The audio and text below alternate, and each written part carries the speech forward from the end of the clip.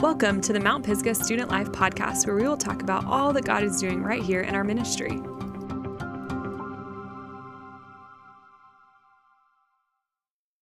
What do you do when you do what you said you'd never do? What do you do when you do what you said you'd never do? It's something that we all deal with. We all say we're going to be something. We all pretend to be something. We all try to be something. And then at some point, what we have promised we would do or would not do, we end up doing. We say, listen, I'm not a mean person. I'm not going to be mean to my friends. And then eventually we are. We get into a relationship and we say, man, I will never stray from this relationship. And then sometimes that happens. Or on the second night of a retreat when we're all crying and we say, Lord, I'm going to stay with you forever and I'm never going to leave your side. And then we go home the next day and we immediately do. So often, we do exactly what we said we would never do. And that's a really tough thing to deal with. Because then we have this question of, who am I, or what does this make me? How do I come back from this? How are people going to see me if they know? How can I hide this best? We ask so many questions and we go through so many things in this moment when we do what we said we would never do. And so the real question is, how do we respond to this? There are two people in Scripture that we're going to focus on tonight. And the reason we're going to focus on them is they are not often put together, but they are incredibly similar. These two people are Judas and Peter. So when you Google Judas, it gives like a little, IMDb, whatever, bio of him. And underneath known for, it says two words. What do you think those two words are? Betraying Jesus. That's a really bummer of a thing to be known for. And when you Google Peter, and it gives his little bio, and it says known for, it has all these lists of things that he's done, the miracles he performed, the books that he wrote in Scripture, all of these things that Peter accomplished. What are the two words that are not in that list? Betraying Jesus. However, Peter and Judas both did betray Jesus. And we're going to look at that.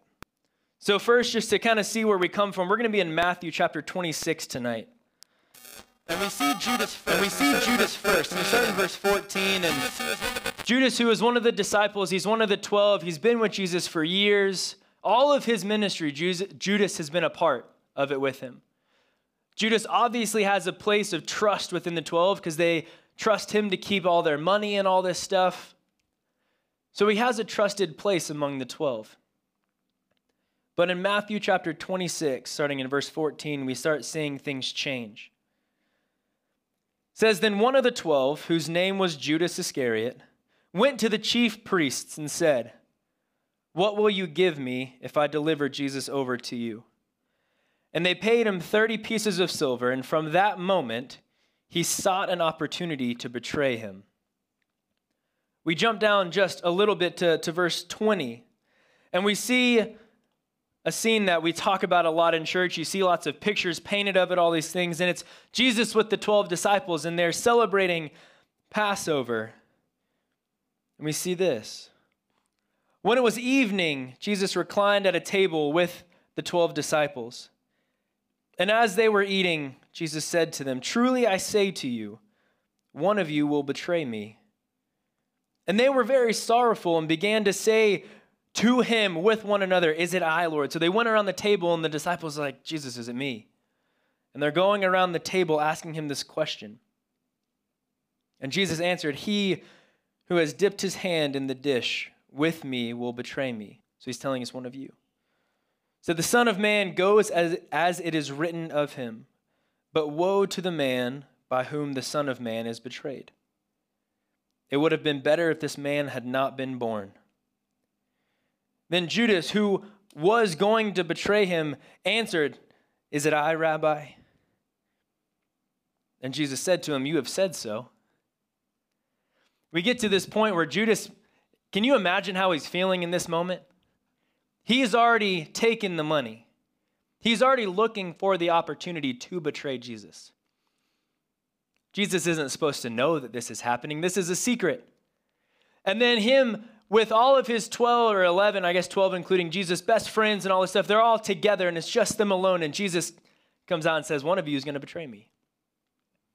And they go around and ask, "Is it me? Is it me? Is it me?" And he finally gets to Judas. And Judas knows, and he's trying to just play the part at this point. He doesn't want it to be obvious. And Jesus kind of calls him out and lets him know. But not many verses later from this moment, actually just 5 verses later, in verse 30, we see a very similar scene start to unfold with Peter. The rock, the one that Jesus says the whole church is going to be built on, the one that has done so many amazing things with Jesus already, this happens. In verse 30, we read, "And when they had sung the hymn, they went out to the Mount of Olives. And then Jesus said to them, 'You will all fall away because of me this night. For it is written, I will strike the shepherd, and the sheep of the flock will be scattered. But after I am raised up, I will go before you to Galilee.' And Peter answered him, 'Though they all fall away from you, I will never.'" He's like, "Jesus, not me. They might all fall away. They're not as good as me. I won't, Jesus, I promise. I'm with you for anything, through anything. I got you." And Jesus looks at him and says, "I tell you this very night, before the rooster crows, you will deny me 3 times. Other translations say you will betray me 3 times. Peter said to him, "Even if I must die with you, I will not deny you." And all the disciples were like, "Yeah, me too, I promise." Peter is so sure that it's not going to happen. And then comes the moment. Verse 47, it's just a couple verses later. They're in the garden, and it says, "While he was still speaking, Judas came, one of the 12, and with him a great crowd with swords and clubs, from the chief priests to the elders to the people. Now the betrayer had given them a sign, saying, the one who I will kiss is the man, seize him. And he came up to Jesus at once and said, 'Greetings, Rabbi,' and he kissed him. Jesus said to him, 'Friend, do what you came to do.' And they came up and laid hands on Jesus and seized him." Now I want it to be really clear. Judas says one thing in this passage that's really telling, because he's now said it twice. He calls Jesus Rabbi. In this culture and at that time, Rabbi would mean teacher, which is great. But Jesus is so much more than that. What Judas is saying and what he's showing in these 2 moments where he's calling Jesus Rabbi is that he only sees Jesus as teacher. He doesn't see him as Lord. He doesn't see him as Savior. He doesn't see him as the Son of God. He doesn't see him as God. To Judas, Jesus is just a man. And he's willing to give him up for 30 pieces of silver because he's just a man. And in this moment, we see the moment that Judas betrays Jesus. Just a couple more down. Jesus has been taken and they've put him on trial. It says, "Now Peter was sitting outside of the courtyard, and a servant girl came up to him and said, 'You also were with Jesus the Galilean.' But Peter denied it before them all, saying, 'I do not know what you mean.'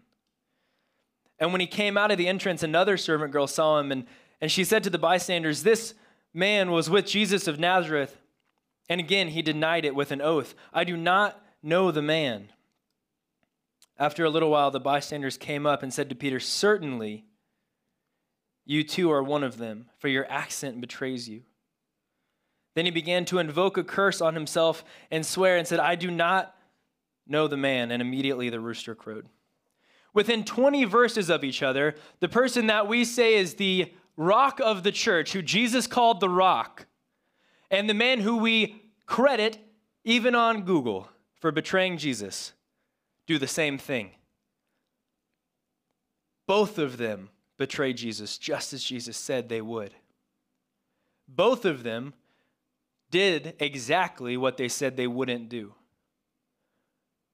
Both of them gave up the Savior of the world. Different outcomes, sure, but both of them did exactly what they said they were not going to do. But here's where things change. It's in the response. We see Judas's response just barely after. It says, Judas, the betrayer, when he saw that Jesus had been condemned by the court, he changed his mind. It's a little late for that, right? You've already given him up. He's already been condemned. You can't do anything about it at that point. He says, he changed his mind. And he brought back the 30 pieces of silver to the chief priests and said, I've sinned by betraying innocent blood. And they said, what is this to us? See it to yourself. The moment after Judas betrays Jesus and he sees what he has done, instead of taking any kind of responsibility, Judas immediately tries to distance himself from that situation. He feels dirty. He feels unclean. He feels and knows that he did the wrong thing. And instead of taking any responsibility for that, instead of taking any ownership of it, he says, look, I just don't want to have to deal with this anymore. Here, take your money back and just don't associate me with this anymore. And it's not enough. When the priests say, who cares? It doesn't matter to us whether you did or didn't. The response that Judas had, he couldn't handle. And Judas went and hung himself. And he was then buried with the silver because the priest said, look, we don't want money that's come from this. The only response he could do was trying to distance himself from what he had done. The only amount of accountability he was willing to take on was just simply trying to step away and saying, I never had anything to do with this. Take it back, clean it, it's done. I'm not a part of it. And it wasn't enough. But then there's Peter. Verse 74 is when the rooster crowed. And one verse later, verse 75, we see this. It says, and Peter remembered the saying of Jesus, who said, before the rooster crows, you will deny me 3 times. And he went out and he wept bitterly. The moment that Peter recognized his betrayal, he felt remorse. The moment that Peter recognized that he had done exactly what he had said he wouldn't do, he owned that. He took that upon himself. He felt the weight of that, and instead of distancing himself from it, he owned it, recognizing what he had done wrong. And then Peter did a couple of things that all of us need to do in situations where we do what we said we wouldn't do. And we're going to go through this very short list, but what I'll say, if one of these does not make sense to you, there's a couple questions that follow that. Number one, it's, are you in the right group? Because if what I'm about to say doesn't make sense to you in the context of the group that you are in the wrong group. The people around you are not the right people. And the second question that this very short list is going to bring up is, if you are uncomfortable with these things, what is preventing you from getting there? Is it shame? Is it guilt? Are you afraid of the outcome of what's going to happen? Peter does some simple things this moment that he takes responsibility and understands what he has done. The first thing he does after repenting in that moment of weeping is he goes immediately back to his community. The 10 others who did not betray Jesus, the 10 others who have stayed faithful to the Lord, the 10 others who were there the whole time, who were in there, who claimed responsibility, who were claimed as being part of Jesus, even though Peter didn't, they accepted him back in. They knew that he had done the wrong thing. They knew that he knew he had done the wrong thing. And they also accepted his repenting. They knew he had taken ownership of that, and they were going to walk with him through that. The way we know that is very shortly after this is what Caroline read before, where it says all 11 disciples were there when Jesus came and gave them the Great Commission. Not only did he go back to his community, not only did they welcome him back in, but he left it in the past. He does 2 things. He goes back to his community and he leaves it in the past. The moment Jesus arrives, it doesn't say, and Peter fell on his knees and weeping in front of him, he said, Lord, I'm so sorry that I did it. He was part of the moment because he had left that in the past. He had allowed repentance to do what it's supposed to do. He had allowed recognition and ownership to do what it is supposed to do. Because when we take these things to the Lord and we admit what we have done, we allow him the space in the room to clean us, to wash us free of that, so that we can step forward out of it and leave it in the past. We said our slogan is, come as you are and leave with more. That's what I want you to leave with tonight. Are you willing to take those 2 steps, going back to the community that will accept you and understand that your repentance is real? And are you willing to leave it in the past? Or are you hanging on to it? Are you holding it so closely because you're afraid if somebody else sees it or knows about it, that they will no longer accept you for it, that you will no longer be welcome, that they will not see you the same? If Jesus can see the man who betrayed him 3 times in one night the same, the minute he comes back, then your friend should be able to see you that way too.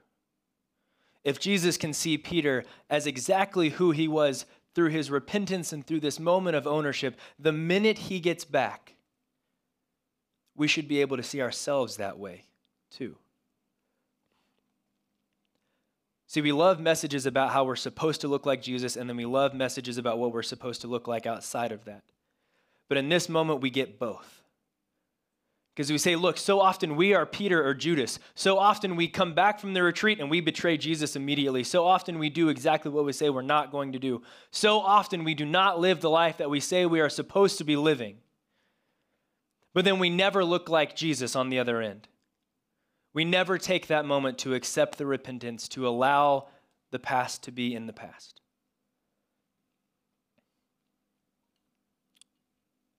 So that's what I want you to go with tonight. Are you allowing yourself room?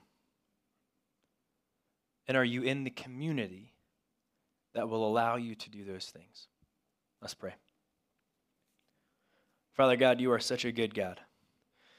And Lord, tonight is such an exciting night because we get to see so many people here for the purpose of being in community together and of being with you.